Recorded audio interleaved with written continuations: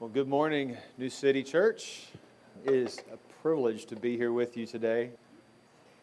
I was here a month ago. I've seen most of you who were here. I'm a missionary, was a missionary in South America and Peru for the last 10 years. And now I'm at the residency for church planters at Perimeter, where my family just moved in last week to our house. So I'm still really, I have all those sore places in my body still, places you didn't know that could be sore or sore. And so we're excited about being here. Talked to Ryan, talked a little bit about today, and he told me about that you guys were going through the book of Ephesians. And we're about to get to a really exciting section where you talk about spiritual warfare and Satan and all that crazy stuff. We talked a little bit and decided on this passage that today on where you see Satan. It's one of these, it's kind of like Satan makes these peekaboo appearances in Scripture. And so let's now, if you haven't already turned there, open your Bibles or fire up your device to Luke 22, and we're going to get a running start starting with chapter 24. And as you do that, would you please stand as we read God's holy word? The Bible says this: "A dispute also arose among them, the disciples, as to which of them was to be regarded as greatest. And he said to them, the kings of the Gentiles exercise lordship over them, and those in authority over them are called benefactors. But not so with you. Rather, let the greatest among you be as the youngest, as a leader, as the one who serves. For who is greater, one who reclines at the table or one who serves? Is it not the one who reclines at table? But I am among you as the one who serves. You are those who have stayed with me in my trials. And I assign to you, as my Father assigned to me, a kingdom, that you may eat and drink at my table in the kingdom, and sit on thrones in judging the 12 tribes of Israel." He just instituted the Lord's Supper, so they're sitting at the table. Verse 31, this is our section. "Simon, Simon, behold, Satan demanded to have you, that he may sift you like wheat. But I have prayed for you, that your faith may not fail. And when you have turned again, strengthen your brothers." Peter said to him, "Lord, I'm ready to go with you both to prison and to death." And Jesus said, "I tell you, Peter, the rooster will not crow this day until you deny me 3 times that you know me." The word of the Lord. Thanks be to God. When I lived in Peru, I would often talk with our supporters, our family back in the States, and I would usually get an update on what's going on in the United States, and it went something like this: "Oh, Alan, it's getting really bad. Things are just going from bad to worse. If this thing passes with Obamacare, I'm going to move to Peru with you." I had several people tell me that, and they never moved to Peru. They never did. And since I've been back in the United States, it's been interesting not only to hear it from afar, but actually to experience it. And I see the sadness on so many Christian American eyes. And I hear their pessimism of where things are going. I've heard people tell me, "Oh, Alan, look, just in the month of June, we just have blow after blow after blow. We started off with Bruce, now Caitlyn Jenner being on the cover of Vanity Fair, and all these historic black churches are burning, and they had the shooting at Charleston, and now this SCOTUS ruling of homosexual unions. I mean, Alan, you have come at a bad time. You should have stayed." I'm like, okay, I know things are changing rapidly, and yeah, we're probably now culturally on the margins of society now. But let's just be honest. It's pretty self-evident that failure is not an American virtue. It's not something that we want to instill in our children, do we? And we're pretty good. I mean, coming from another country, a third world country perspective, America is a winning country, right? We win most of the wars before Vietnam. We are a pretty strong nation. You can pick out Americans any place in the world when you travel, because they're usually the loudest, right? Failure is not always a bad thing. And let me say this. I'm just going to say at the outset that winning is not a bad thing. It's not a bad thing. I mean, I'm pretty competitive, and I really like to win. I act like sometimes I'm not competitive, but I'm one of those kind of sneaky competitive guys that try to sneak up on you and win. But and so winning's not a bad thing, but neither is failure. And there's so much emphasis on having a successful life that there's hardly any emphasis and any understanding about what do you do with your failure? What do you, not just as individuals, but as a church, as a people in the United States. So I think it's a good time to think through, what a theology of failure. So we won't be sucker punched into fighting like the world fights. I mean, here in our text, we're going to see that Peter is sucker punched by Satan to fight back like he is fighting him. And we see in our passage this case study, a good case study of Peter. And Peter blows it big time. He's one of Jesus' closest friends. And by the time the rooster crows, Peter denied him how many times? 3. You know the story. Denied him 3 times. It's a big failure, a big, big deal. I want to look just at 3 points this morning. Why Peter failed. It's kind of a little bit longer point. What Jesus did about it. It's pretty short. And then why Jesus did what he did. And we'll conclude that. It's kind of a little bit longer. So it's kind of long, short, long. So if you like to pace yourself. So why Peter failed? Why did he fail? Before our text, Jesus just instituted the Lord's Supper. He's celebrating the Passover. He reinterprets it, remixes it, and he just institutes that. He washes their feet before that. The disciples receive the bread and the wine, and they break out in this childish argument at the table. This always confuses me. I'm a father of 4 girls, and just yesterday I was setting up my office. We just finally figured out, where we put. It's one of these 1980 homes. There's like the sitting area. I don't know what the seating area is for today. It's kind of like your china. What do you do with your china? The seating area, we kind of figured out, well, you have a lot of books, and so we'll put your study in there. So I'm down unpacking books, trying to get ready for today, and I hear 2 of my girls screaming at the top of their lungs, over each other. I'm like, what? World War III just broke out upstairs. So, I do the typical dad thing. I'm too tired to stand up and go up there patiently and lovingly ask them what's going on. So I scream at them too, like, come on, kids, what's going on? And get them come down, and they all come down, thankfully. I don't know what's going on. They're just screaming at each other about some floating circus. They're getting ready for grandpa. I didn't know what was going on. And so I'm sitting there trying to just kind of mediate this story. And Jesus, could you imagine what's going on here with Peter? They're seeing some of the most incredible acts of humility and love. And they break out with this argument of who is the greatest. They completely miss it here. Our text kind of shows us the 3 reasons why Peter failed and denied Jesus. And the first hint is when Jesus looks at Peter and he calls him by his birth name. Did you catch that in verse 31? That's what his mama named him that. His daddy named him that. Simon. It's not his vocational name. Peter means rock. If someone named me Rock, I would prefer you to call me Rock, not by Alan. But so he doesn't call him Peter. He says Simon. And he says it twice to arrest his attention. But Peter's clueless. And the reason why he's clueless, this is the first reason, is because he's overestimated himself. He's overestimated himself. He's saying, Jesus, I've got your back.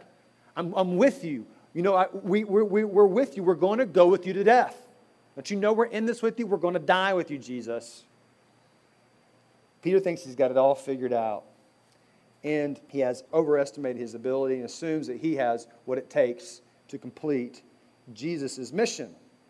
Don't you know you have these followers? Have you been around followers before? You're trying to lead something, and your followers think they know what to do better than you do. And so they try to take you this way. And this is kind of what's going on here. They're like, Jesus, you need to go this way. And a lot of times in the church, we think, we're on board, we're on mission with Jesus, right? We want to make disciples, we want to plant churches, we want to transform the city. And we get so enamored with our plans and our strategies that we forget that it's Jesus who said, upon this rock, I will build my church. So we often are in Peter's situation, and we overestimate ourselves. Secondly, Peter wrongly estimated Jesus' kingdom. He wrongly thought about Jesus' kingdom. Now, Peter had Jesus' kingdom completely upside down. He thought that Jesus was going to usher in his new kingdom like all the other kings before Jesus in the history of the world. He's got his little dagger sword strapped, right? He's going to do it by force. I mean, he was going to conjure up an army and take over Rome. And so Jesus, you can see that Peter, there's a scene in the garden after this that Peter gets out his sword. The temple guards are coming in. And we know that Peter is not a soldier, really. But Peter probably must be thinking, see, Jesus, I told you, I got the sword, and I'm up here. I'm about to, I'm going to attack this guy. But see, I know he's not a soldier, because if he was really trained, he was aiming for the servant's head with his knife, right? With his sword. But instead, somehow he lops off the ear. And so he's clumsy with tools, with this gear. And so Jesus goes over there and he heals the man's ear. See, Peter was living out the wrong story. He had the wrong vision of Jesus' kingdom here. See, Jesus is not like the other kings of the earth. He is the King of Kings who doesn't establish his kingdom by the taking of lives, but by laying down his life for others. And Peter just didn't get it yet. And so Peter denied Christ because he thought that Jesus had failed. He really did. He thought Jesus was off mission. He was off the plan. And so he abandoned ship. So earlier, Jesus revealed to his disciples that he was going to establish his kingdom by suffering, dying, and then rise again. Remember that? He said that 3 times in the Gospels. He came to them and he said it in very plain English, or not English, but Hebrew, Aramaic. I'm going to suffer, I'm going to die, I'm going to rise again. And on one occasion, this is the craziest thing for me. Peter takes Jesus aside and he rebukes him. Remember that? He takes Jesus aside and he rebukes him. And he says, Jesus, what are you thinking? I mean, you're going to discourage your guys, man. We're all in. We got your back. We're going to take the kingdom. We're going to help you with this kingdom thing. Well, you just got, that's probably not the thing to say, that you're going to die and do all that. That's going to really be bad. You remember what Jesus says to Peter? Remember what Jesus said to Peter? He didn't say, Peter, you got it all wrong. He says, get behind me, Satan, for you are a stumbling block to me. Because your mind is not on the things of God, but on the things of man. And see, that's his last problem. Because not only does Peter overestimate himself, wrongly estimate the kingdom, but he underestimates his enemy, the serpent king. The serpent king who's after his life. And so we see in our chapter 22, Satan has already entered Judas so that he will betray Jesus. And now Satan is targeting the disciples. He's setting his aim, especially at Peter, and he's coming after them. And when he comes, and we see in verse 31 that Satan comes up to Jesus and he demands that he may have the permission to sift the disciples. Now we're I know we're in the New Testament, but as redemptive history goes, we're really kind of in the Old Testament. And let me tell you a little bit something about Satan in the Old Testament. Satan in the Old Testament had access to the heavenly tribunal, to the heavenly court. We see it in Job, we see it in in the Chronicles. We see that he comes up he says, remember Job, remember this person, and he accuses before God certain saints. And this is what he's doing here. He's doing the same thing. He's coming up. He's been kicked out of the tribunal now after the cross. We'll talk about that later. But here, he's coming up to Jesus and he's demanding them to sift the disciples. Now, back in the Middle East, farmers, when they thresh wheat, they get this winnowing fork and they throw up the wheat and there's wind blowing. And so the whole purpose is to blow away the chaff, all that useless garbage that they usually burn.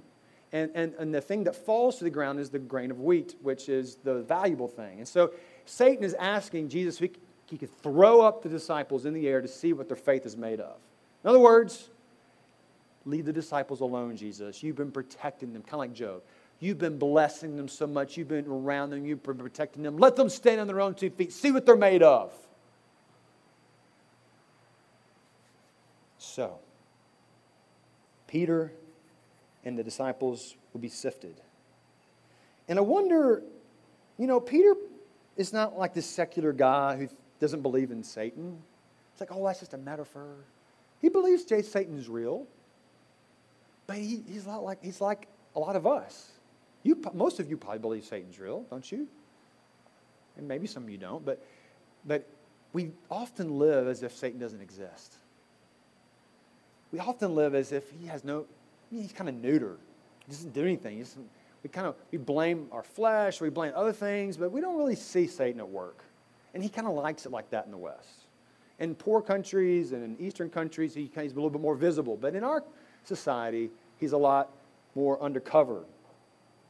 And see, ever since the fall of Adam and Eve, they were the kings and queens to rule and have dominion over all of the earth. And when they sinned, Adam and Eve abdicated their role as vice regents, as kings and queens over this earth to Satan. And so it's not an hyperbole, it's not an exaggeration to say that Satan is the ruler of this world, as the New Testament says. So much so that Paul says that he is the God of this era. He acts like a God over this fallen creation. He has got a lot of power. He has got way more power than you probably admit to. Now, I'm served in prison missionary, so you probably want me to tell a missionary story. And so this is not one of my stories. This is a friend of mine. Dr. Paul Long worked in the Congo of Africa. It's kind of a different context, so it kind of helps us see how Satan works in different places. So in the Congo, he had a disciple named Mungundi. And Mungundi was following Jesus, and then he had this crisis in his life, and he moved back to his home village, and he abandoned the faith. And so Dr. Paul Long went to go visit his disciple, Mungundi, and to go talk to him. And so they were chatting in front of his hut. I don't know if it was a hut. I mean, I've never been to Congo. Who knows? But it could have been a nice house. But from his house, and across the way, across the street, there was a witch doctor, and he had built up this dirt mound. I have no idea why, but he's building up this dirt mound, and he's laying out all these charms, and they're rattling, and they're calling on spirits. And so Dr. Long and Mungundi are across the way looking at him and go, wow. And Dr. Long says, that looks like a great pulpit. I'm going to go, hey, Mungundi, let's go over there and let's preach the gospel. And Mungundi says, oh, no, Dr. Long, you have no authority here. And he's like, oh, I am a Presbyterian. I know that Jesus Christ is Lord over every square inch of this earth. Watch me. I'm going to go over here, walk over here to this mound. I'm going to preach the gospel. Now, let me read from you in his journal what his experience was once he went over to that dirt mound. And he said, upon rising to speak, I sensed an oppressive presence and a power of unbearable wickedness. The black darkness, is what they called it, was suffocating me. I felt cold fingers squeeze my throat. I could not talk. The medicine men laughed and cried out with demonic voices. I sat down next to my friend, mute and defeated. When my voice returned, I said, I cannot speak here. And my friend responded, you should have known better, that you do not have right or authority in this place. So they left the mound, went down another part of the village, preached the gospel. God converted many people, and they planted a church there. What do you think about that story? Does that mess with you a little bit? You're like, Alan, that sounds Pentecostal, or. I mean, seriously, what do you think? This is a Presbyterian pastor. What do you think about that? I mean, it should mess with you a little bit. And if it does, it's probably because you have underestimated Satan, like Peter has underestimated Satan. Oh, but Alan, all of Satan's power is permitted power. Jesus delegated his power to him, and I'm going to say, yes, that's true. He did go and request to be sift the disciples. Yes, that is true. But let me tell you, this may scare you, but this is true. Jesus is pretty loose with his permissions. Jesus is pretty loose with Satan. He lets him do a lot of stuff because Jesus is not afraid of failure like we are. We're terrified of it. Our identity is so wrapped up in our success. But Jesus, that's the cross is the sign of failure for so many. So I'm getting ahead of myself here. So let's what did Jesus do? What did Jesus do about it? Peter blew it. He overestimated himself, underestimated his enemy, and wrongly estimated the kingdom. So what did Jesus do about it? Now let me answer that by kind of painting a scenario. Let's say you're the president of the United States of America, and you are a sports fanatic. You love baseball, and for whatever odd reason, your favorite team is the Braves. And so you want to go to a Braves game. And on your way to the Braves game, you have all your kids with you, and you get credible intel that there is going to be a terrorist attack at the Braves game, and they're going to kidnap your kids. If you were the president of the United States of America, what would you do? You would probably, if it was me, I would call all of my resources available and protect my kids. I would get them out of there. I would call the Army, Air Force, Navy, and Marines if necessary to protect my kids. Now, Jesus has received credible intel that Peter is about to get a terrorist attack from Satan. Jesus was there. He heard him. He asked permission. He gave it to him. Or he didn't say no. And so if I was Peter, I'd be like, so I'm hearing Jesus say this. And I always wondered, okay, I'm hearing Jesus saying, Alan, Satan has asked to sift you like wheat. And I'm thinking to myself, and you said no, right? Like you said no. Like you're stronger than the President of the United States of America. I mean, you have all sorts of angelic forces on your side. Just flip him with your word. Flip him with your word. Get him out of the way. But what does the Bible say here?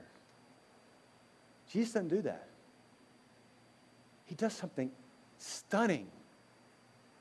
He said, Peter, I prayed for you that your faith may not fail. This is just a side note here. If this is Jesus' first reaction in the battle, on mission, never underestimate the importance and power of intercessory prayer.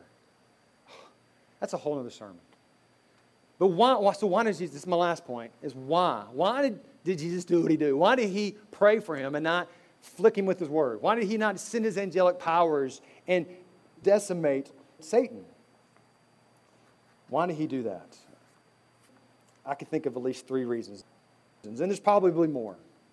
And I'm telling you, I've preached this text several times, and it used to be an emphasis on prayer, but the more I look at it, it's going more towards failure because I just think there's so much here. And the first reason is Peter had to fail so that he could join Jesus' mission. Now, what do I mean by that? Give me a second to kind of explain what I mean. In our English Bibles, if it was written in Southernese, it would read like this. Simon, Simon, behold, Satan demanded to have y'all, meaning the disciples, so that he might sift you like wheat. And he's talking to Peter individually on behalf of the disciples, but with the key point here is that Satan did not ask just for Peter. He asked for all of them. He wanted them all. Now, there's a change of persons in verse 32. It says, but I have prayed for you, singular. If you speak Spanish, ustedes is y'all, and tú is you in the singular. So he's talking to tú, you, Peter. Now, why did he do that? Why did he do that? And we see later why he does that. because he explains himself. So that your faith may not fail. And here's the reason. And when you have turned again, in other words, when you have repented and been restored, strengthen your brothers. Strengthen your brothers. Jesus is inviting Peter to join him to restoring the brethren, but he can only do it after he fails. Because there's something about failure that enables him to restore others. There's something about failure that enables him to do that. Now, if you know Harry Reeder over in Birmingham, he's said this example on many occasions, but I think it's really helpful. He says, okay, now outside of Jesus, who are the three biggest and most important people in the Scripture? You have Moses, you have David, and you have Paul. Like, you're all thinking that, right? And what do they share in common? These three important men, Moses, David, and Paul. They all were murderers. They all were implicitly involved in the killing of others. And these three men were the most responsible for writing the majority of the Scripture. Murderers. You see, failure doesn't mean you're useless. It doesn't mean that you've lost your identity. It doesn't mean that you're just done for. Now, what Paul means when he says in Romans 8 that we're more than conquerors. I don't know if you thought about this. My seminary professor talked about this, and I've just read recently in a classic book by Piper, Don't Waste Your Life. This is what he says. He says, a conqueror defeats his enemy. Okay? He defeats his enemy. But one who's more than a conqueror subjugates his enemy. See the difference? A conqueror nullifies the purposes of his enemy, but one who's more than a conqueror makes the enemy serve his purposes. A conqueror strikes down the foe, and a more than a conqueror makes his foe his servant. Okay, let me put that on. Let me explain that a little bit. Okay, failure raised its sword to chop off the head of Peter's faith. And in the falling of the sword, Jesus grabbed it and redirected it to lop off Peter's pride and unbelief. Failure now serves Peter. In Christ, your failure serves you in deeper, more profound ways than you could ever imagine. I hope this encourages you. This is amazing. This is amazing news. We see Peter later in life. When he's older, he's writing a letter to Christians in modern-day Turkey, and he says this to these struggling, suffering churches. He says, be sober-minded, be watchful. So he didn't overestimate himself. Your adversary, the devil, prowls around like a roaring lion seeking someone to devour. So he didn't underestimate his enemy anymore. Resist him and be firm in your faith, knowing that your brothers are suffering just the same way throughout the world. So he didn't wrongly estimate the kingdom. Because in Scripture, we have these two twin parallels of themes, okay? This kind of, let me give you a real quick biblical theology of Scripture. On one theme, you see this kingdom advancing, and it seems victorious, it seems strong. But on the other hand, you see the sufferings of the saints. You see Jesus dying, and you see all the Christians suffering and being martyred for their faith. Now you put them together, and it goes like this. The kingdom of God only advances by the suffering of Jesus and His saints. They're not at odds with each other. It's kind of hard because they're like thrown up there both together, and we have this idea through Disney what kingdoms should look like and how they should act. And then we have this idea over here at suffering, but it's hard to keep them together. And Jesus said, keep them together because the kingdom advances through your suffering. It advances through your failure. You're more than a conqueror. Jesus has subjugated your failure to serve you now. Okay, so that was a long first reason. But another reason is Peter had to fail so that he would experience God's grace. He had to fail to experience God's grace. It was a harsh kindness of Jesus. Now, being rejected and betrayed is some of the deepest wounds we receive in this life. And if you've lived long enough, you know what I'm talking about. If you've been rejected before by a close person, a close friend, or family member, hurts really bad. Last year, I was rejected and betrayed by people I thought were really close friends. And I went through and I'm usually a pretty upbeat person. I went through a time of depression because of it. Now think of this. Some theologians, they say that Jesus' worst pain on the cross was when the Father abandoned His Son on the cross. And the only thing that was present, only part of the Father that was present when Jesus on the cross was His wrath. His condemning, killing wrath. And I believe that's true. I mean, He was completely devastated. His whole joints were coming apart because of His Father turned His face from Him. But perhaps a close second would have been that His friends had rejected Him. That's why divorces are so painful, is because the person you loved and covenanted with has betrayed you. It's so painful. And here, Peter is denying Him. Judas has betrayed Him. It must have really been painful to Jesus. I don't know if you've thought about that, but it must have really hurt Him. I mean, He was up sweating drops of blood. And He wanted His guys to be with Him and pray. And they were all sleeping. So here's the kicker. When Satan asked to sift Peter like wheat and the other disciples, he knew that. He knew that Peter was going to reject Him. Like, who in this room in the right mind would willingly just say, okay, I'm going to let you reject me and hurt me. I'm going to let you reject me and hurt me. And so the reason why Jesus did that is because He knew that only through Peter's big failure, his denial, that he would finally get closer to the bottom of how deep His love is for him. He wanted so bad to show him how deep His love was for him. And could you imagine how shameful it was for Peter? It must have been terrible for Peter. But he wanted the shameful one to become the loved one. I know there's some people in this room who are carrying loads of shame. It's just part of being a sinner.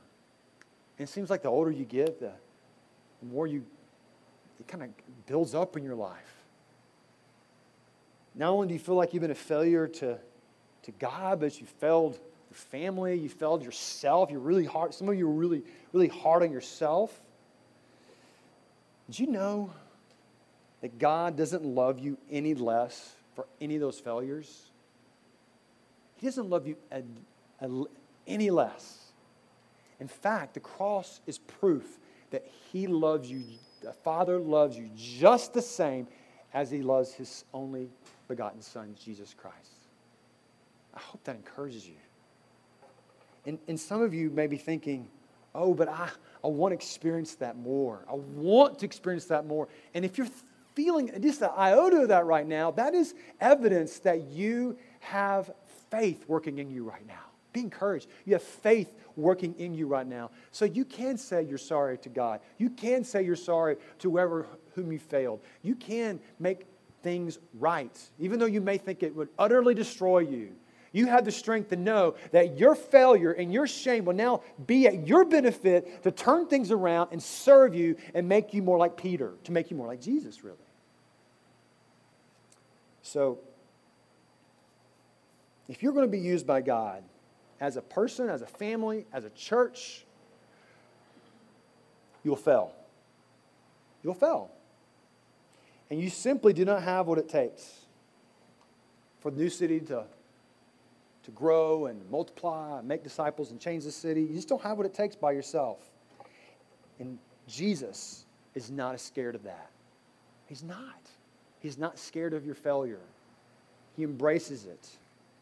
It's the very door to experience deeper grace from Jesus, but it's also to get us on His mission and to join Him, restoring others who have also failed. Because only Jesus is strong enough to turn our failures into kingdom advances.